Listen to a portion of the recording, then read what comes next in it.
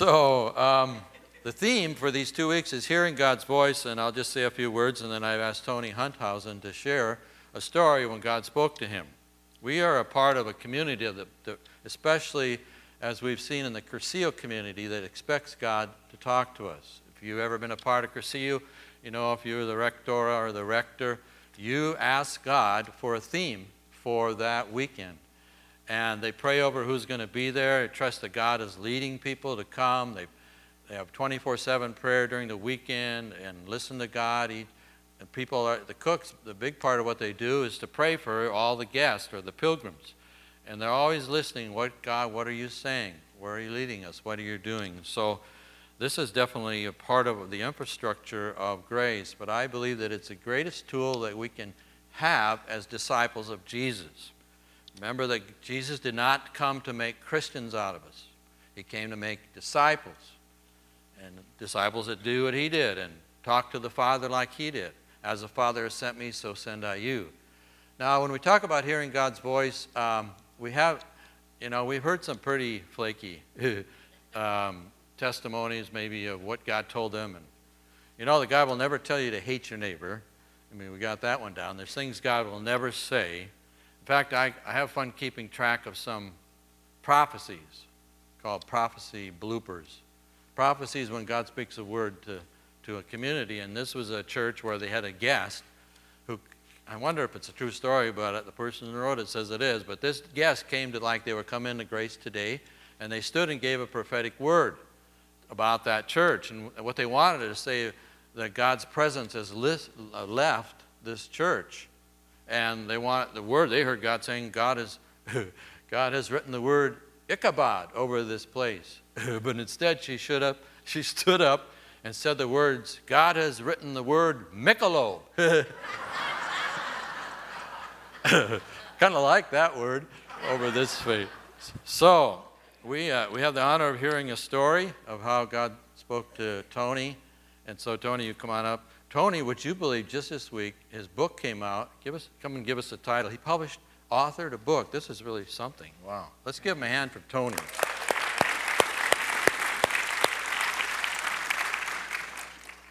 Thank you, Joe. Briefly, because I'm not here to talk about my book, but it's called Underwater and Overextended, ? And it's it's written to folks, and the subtitle is Safeguard Your Future When Your Home is Worth Less Than You Owe the Bank. So it's about that. But anyway, I appreciate the opportunity to be up here today. I know that many of you know as we grow older in our faith and hopefully mature in our faith, and we listen, we hear that still small voice that Joe's probably going to talk about, and that's mostly what we hear. And oftentimes, sometimes he speaks to us a little louder. But oftentimes as we move on in life, society and Hollywood and all those places, they have a different message for us than what God is trying to tell us. And so I think it's important. That's why prayer is so important, and reading the scriptures and listening. And that's why it's important for me to tell this story over and over, because it brings it back to me and it helps me to hear what God was telling me. And hopefully I'll get through it. Usually about 80% of the time that I've told this story, I kind of get a little emotional, so forgive me if that happens. But anyway, many of you know, some of you know, that back in 1998, my son Drew became ill with bacterial meningitis. He was 11 and a half. And that particular illness, there is about a 30% death rate, and those that survive are oftentimes very debilitated. And Drew, we don't know why people get it, but anyway, he's in the hospital, and we were about 10 days out from when he went in. And I have so many things I love to tell you, but Joe reminded me that he's doing the sermon today, and please be sure. So I'll try and get to the point. So we're about 10 days out, and we had just been in a family meeting where the neurologist was one of the people reporting, and she said to us, your son is either going to die or he'll be on a feeding tube for the rest of his life.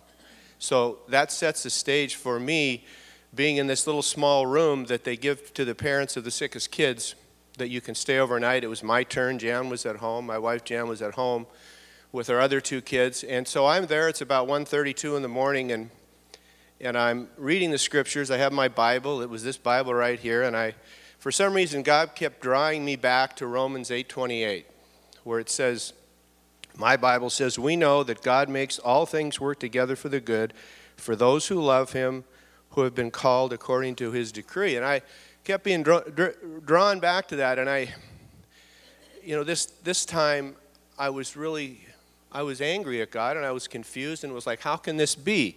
My son is dying in the other room, and I'm reading this promise you say you give us, that we know that God makes all things work together for the good, and I'm wondering how. In this particular time that I'm looking at my Bible, and they're not right now, but that night, the words, those who love him, looked like they were highlighted in yellow. And it was really weird. I can still see it in my mind's eye. They're highlighted in yellow. And I think I was on my knees, and I looked up and I said to God, I said, God, what do you want from me? I don't know why I said that. I still don't know why I said that. But I did. And I don't know if I said it out loud. I can't remember, but I said it. And immediately, in my spirit, as loud as you could imagine hearing anything other than maybe Moses, in the burning bush, in my spirit, what I heard, my son's laying dying in the other room, and God says to me, I want you. And it is just amazing to me that he said that, because it became immediately apparent to me what the meaning of the scripture is. And that would be my message from it today, was that we're all going through stuff. You may be losing a job. You may have a child dying. You may be battling cancer. You may have had all kinds of things that you're dealing with in your family. And think about what those things are. And then think, what is God saying to you in the middle of all that? He's saying, I want you. He's saying, and here's his promise. You keep your eyes on me, and all things will work together for the good. So that's the message he gives us. And I appreciate, Joe, you letting me share it. It was important to me. And the beautiful part of that story, that those of you who know our family, is that Drew ended up with some significant disabilities. He didn't die. He's blind. He doesn't hear out of this ear. He's hearing impaired in this ear. 2 weeks ago, he graduated from Cal State University, Long Beach.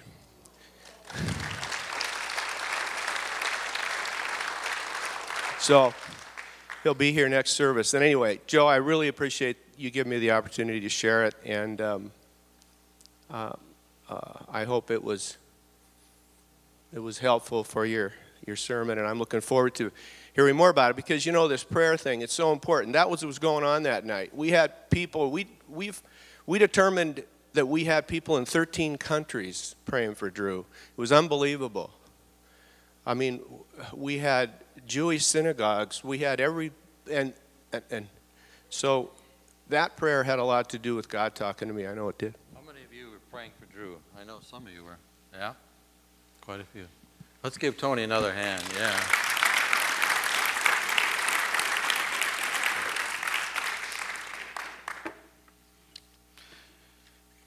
I told this story recently, wrote it on Facebook. If we were to gather together, it's similar to what Tony was hearing from God. If we were gathering this morning and we all asked God this question, what do you want from us? And another way of saying what Tony said, I believe he says, I want to love you. Will you give me permission to love you? I did a wedding a couple of weeks ago north of Sacramento, and I thought, that's what doing the wedding vows is. When we say, I take you, for better, for worse, richer, for poor, in sickness and health, to love and to cherish till death parts us, that is really asking the other person for permission for that person to love me. and let me love them. And so, God, I pray that you'll experience his love this morning as I teach on this. You can take your notes out. There's some insert in your bulletin called Hearing God, Developing a Conversational Friendship with God.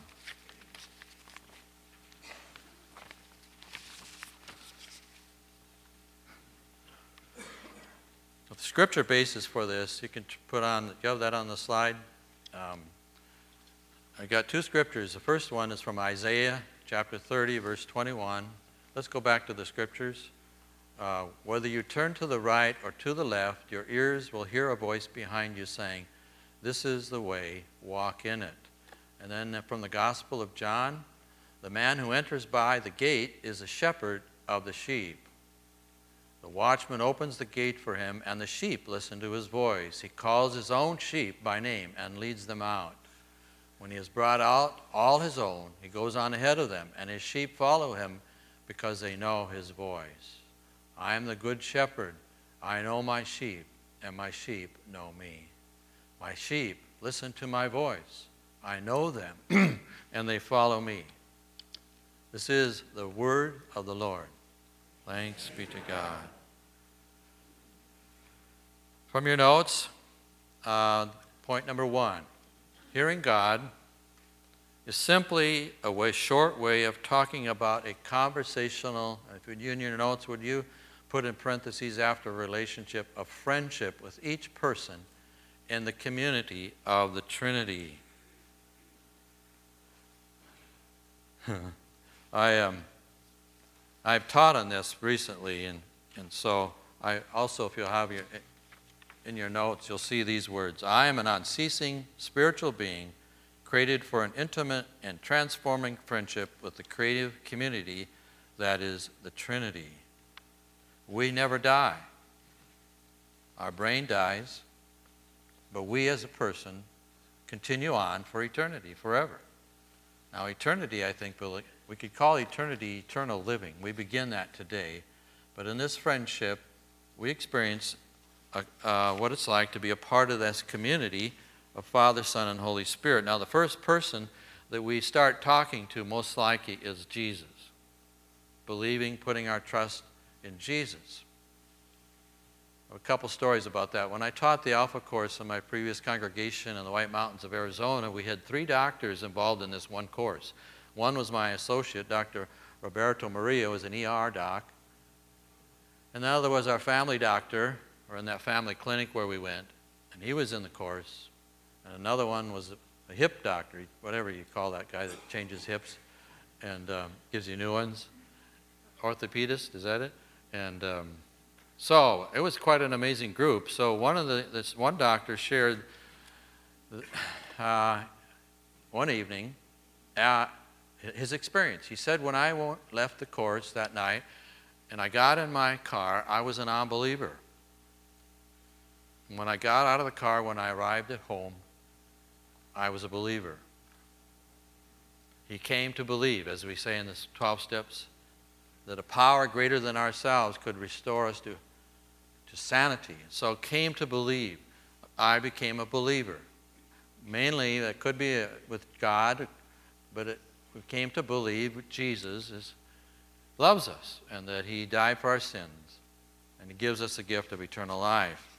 C.S. Lewis tells the story that he was riding on a motorbike with his brother, and there was this side seat that he sat in. And he said when he got into that side seat with his brother, he was not a Christian. Well, that doesn't sound good, huh?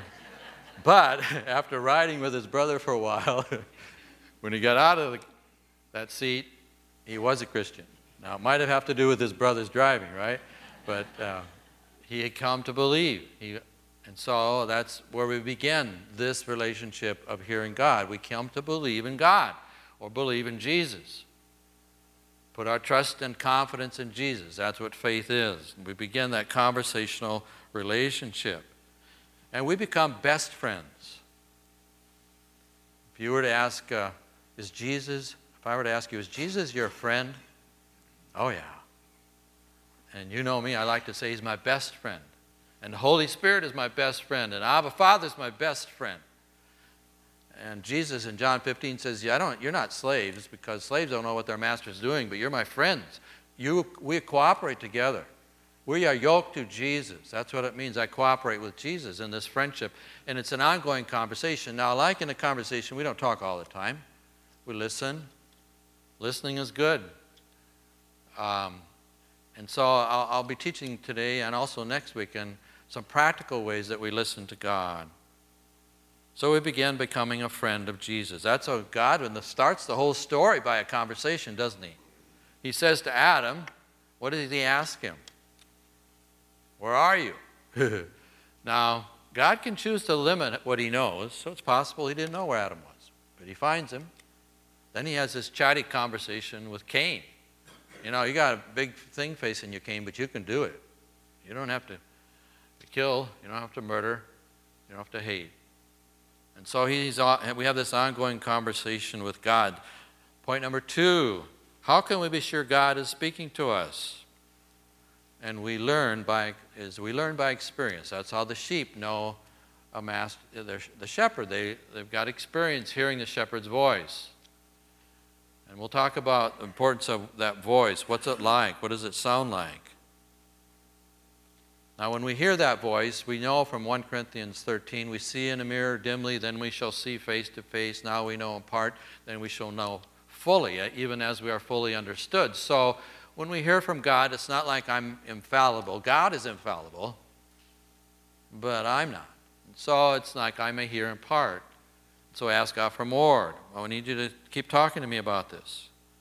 There are different ways to do that. When I went to Bible school in Teaneck, New Jersey, as a Lutheran Bible school, I read the book The Cross and the Switchblade by Dave Wilkerson. Anybody read that book? He was the one that started Teen Challenge. And he just died recently. I think it was a car accident. But he's a hero of the faith for me. And so I read that book and I said, man, you know, because he talks about how God spoke to him about going to Brooklyn and working with these kids. He saw a Life magazine picture of these children, young people suffering in the inner city, and he heard God say, go to Brooklyn, basically. And so as a voice that stirs, those stories stir us to believe that God speaks to us, that we can have a conversation, that we hear his voice. So I got excited. I found out what his phone number was, and I called him up. I'm Joe Johnson, a Bible student, and I believe God has called me to work for Teen Challenge. Can't believe my boldness, but he says, he asked me a couple of questions, then he says, this is your homework. You're going to pray 1 hour a day for 1 month, and just ask God if this is what he wants you to do. Have you prayed for a whole hour? It's a long time.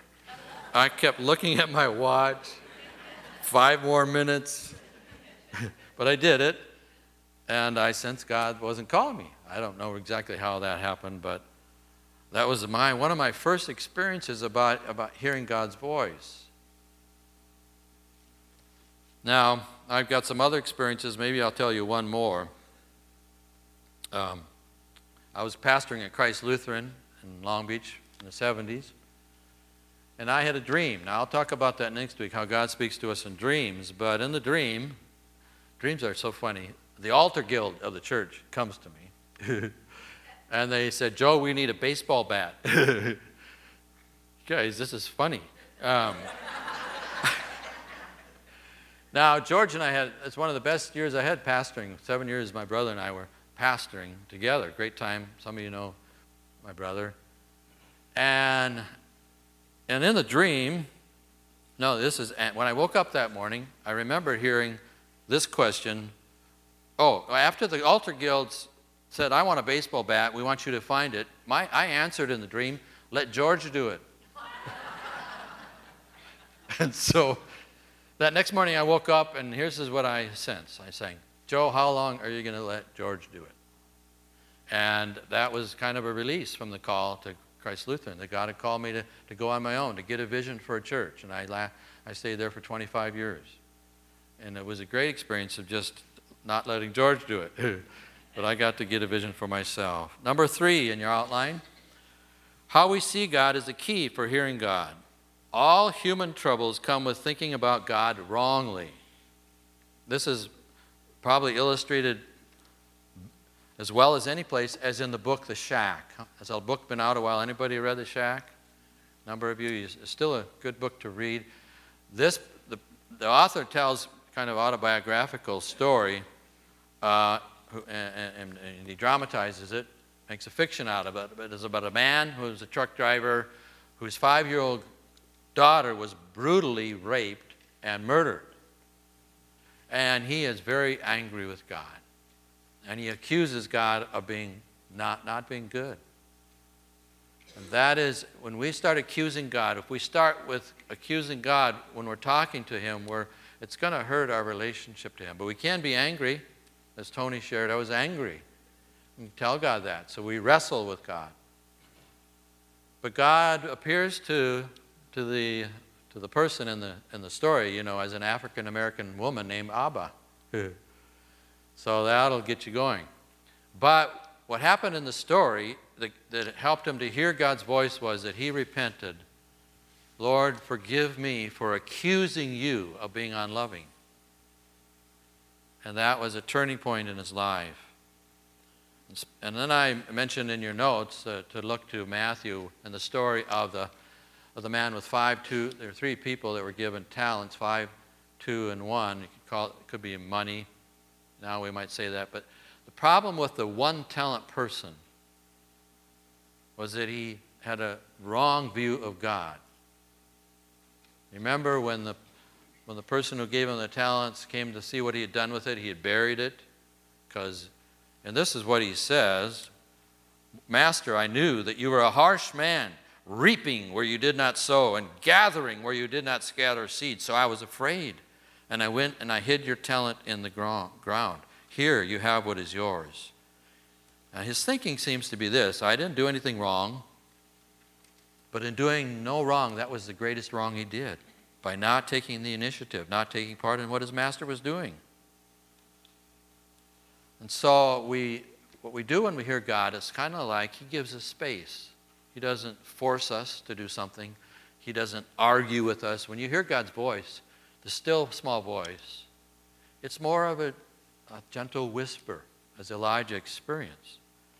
And so God doesn't tell these 3 people how to invest their talents. And that's kind of like God too. It's like your children. You don't have to tell them, give them the schedule, 24 hours. You're going to sleep, you're going to eat, you're going to play. Although there may be some schedule, but we trust our kids that they're enjoying themselves, they're learning. And God, in giving us direction and being with us, is not giving us specific things how to do that are just common sense. But it starts with having a relationship with God in which we declare God is good all the time. All the time, God is good. Now, we don't pretend now, as I'll talk later, that we're not suffering and that we have questions or that we're angry, but we can declare that. Number 4 in your outline. The still small voice is the most common way God speaks to us. And this is a familiar story. Remember, Elijah was tired from battling these prophets of Baal, and Jezebel was not happy at all, wanted to kill him, so he takes off after he actually has a victory over these 500 prophets, and he calls down fire from heaven. He's got a story to tell, but he runs and he finds a cave, and he actually goes to sleep. So I call my naps, I call Elijah disciplines. You want to take a nap in the middle of the day, just say to your secretary, I'm taking an Elijah discipline. And he wakes up and actually goes to sleep again. And then the whole Lord passes by with him in the cave. And I'm reading from 1 Kings. Then a great and powerful wind tore the mountains apart, shattered the rocks before the Lord, but the Lord was not in the wind. After the wind there was an earthquake, but the Lord was not in the earthquake. And after the earthquake came a fire, but the Lord was not in the fire. And after the fire, a still small voice, or a gentle whisper. Now, how do we distinguish the voice of God? If you look in your notes, there are 3 things that are important and distinguish the voice of God, but also any human voice: the quality or the tone, the spirit of God's voice, or the content, or the impressions of the Spirit and the content. Recently, I heard, well, I'll read from your notes. I'm going to make sure you read these from the notes. quality, the tone of God's voice, it comes with a weight of authority. If it impresses us, our inner being seems to say, yes, yes, this is true and right. We are often quite surprised by it. We do not sense it coming from us. When Jesus spoke, his words had a weight of authority that created faith in his hearers. Recently, I heard God in the night speak to me. It's a word about what's going on in my life right now. And I'm not sure how it came to me, but I know in Psalm 16, it says, I will bless the Lord who gives me counsel. In the night, my heart also instructs me. Psalm 16, verse 7. I set the Lord always before me. Because he is at my right hand, I will not be shaken. Therefore, my heart is glad, my soul rejoices, my body rests secure. So this promise, in the night, my heart also instructs me. So I heard God saying this word to me, and in the morning I woke up, it's right. Yes, I agree. I know that's true, what God said. And so that's something about hearing God's voice. You have a sense that it has authority and that we agree with it. So often we don't come off expecting it. I didn't expect God to speak to me that night.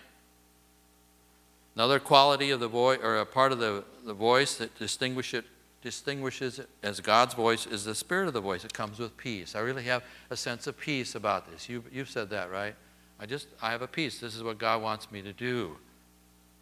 And then the content, of course, the content is always going to be go along with the word of God, the consistent with the truths about God's nature and kingdom. Now, the problem with, as we look at these next, number 5, I'll talk to you about the voice or the word of God. And the voice and the word of God, keep next note, number 5, there's 3 lights. This is from F.B. Meyer. He's written a book called Search for Guidance, and he says, when you're looking to know how God speaks to you or how you can hear God's voice, he said there are 3 lights to look for, 3 ways that God will speak to you, and it's important that all 3 of these line up. And you could add a 4th, when you're wondering about doing something, pray that someone who knows nothing about what you're asking God will confirm it for you. It's kind of an experiment. But we use the GPS navigation system in hearing God's voice, identifying it. How many have a GPS? How many like hear that woman say recalculating? It's fun to be mad at somebody sometimes. So GPS, it's how do we navigate this whole journey of hearing God's voice? Well, we start with God's word. For G, the Bible. This is not in your notes. This is just on the screen, so you might want to write these down in your notes. It's a helpful acronym to remember. The Scriptures. God speaks through the Scriptures. We study, we meditate, we memorize the Scripture. Now, the Scripture in itself may not, is limited by how we interpret it. And what we see in the Scripture has a lot to do with who we are. A jackass will not look in the mirror and see an apostle looking out at him. That was a little bit raw, I guess. But maybe we should say an elephant will not look in the mirror and see an apostle looking out at him. What we look and see in the Scriptures often is a mirror of what we want God to tell us or how we interpret that word. That's why we need the community. When we go to the Scriptures, we need to understand that the Scripture provides us principles. If you find something in the Bible only once, then you probably don't have to take it as seriously if you find it over and over again, like God, that we need to baptize the dead, which one group in our culture believes. Well, that's the only place, and I think you can interpret another way. So here we have the problem when we come to the Word. But there's some simple, obvious things in the Scripture, interpret Scripture. And I talked last time I preached about the whole problem of divorce, and how do you do that one? Well, you take the words about divorce along with Jesus' command, love your neighbor as you love yourself. And if you don't love yourself, you're not going to have anything to be alive with, to give to the person you're married to. That's a prior. I think that command takes priority. P in the GPS navigation system is providence or circumstances. And we look to, God provides circumstances that in our life, arranges things providentially. And so that helps us hear God's voice when we're actually, you see, in all of this, we can have these three things lining up, these three lights, God's Word, providence, and the Spirit impressions. But the key is we're still in all of this, we're listening for God's still small voice. We need to know that voice, confirm in our hearts, impress in our hearts, that Spirit impression. And when we say God speaks to us, we're talking about having a thought. I had a thought when I was, after 2 years in college, Joe, I want you to go to Bible school for a year. So I went to Teaneck, New Jersey. I went back to college after that. But I had a piano teacher, Mr. Hane, and he really wanted me to keep coming to college and taking piano, and he had not a clue what it was for me to hear God tell me to go to Bible school. Just didn't understand that. Why would you want to do that?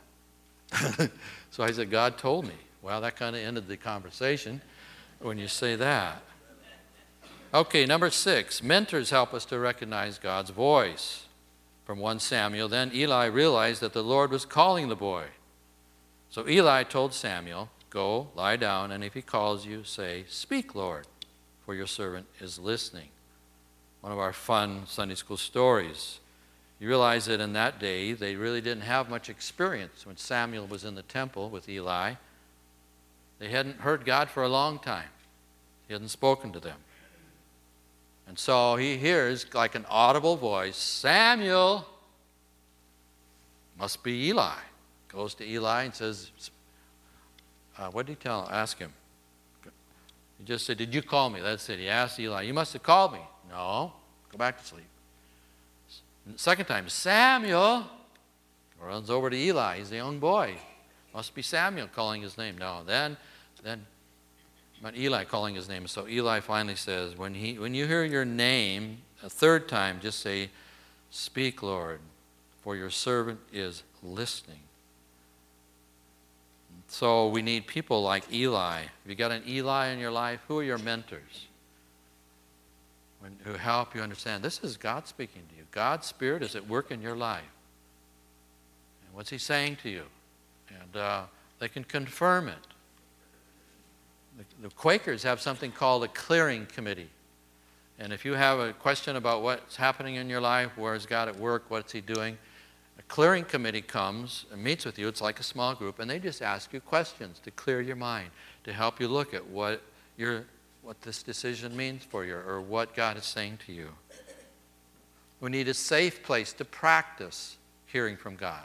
So in my band of brothers, I'll periodically, I'd say, what's Jesus saying to you? What's God doing in your life? What's the last thing God told you to do? Well, some things you just know. Your body tells you already. You didn't have to decide this morning to go to church. Most of you probably, right? Well, you had to get up first. But so there are some things that we don't have to ask God for. But as we hear God's voice, what we say, has He called you to do this?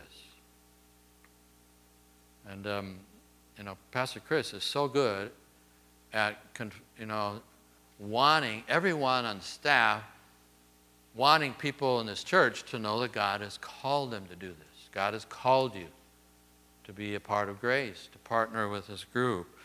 But we need others to help us, guide us.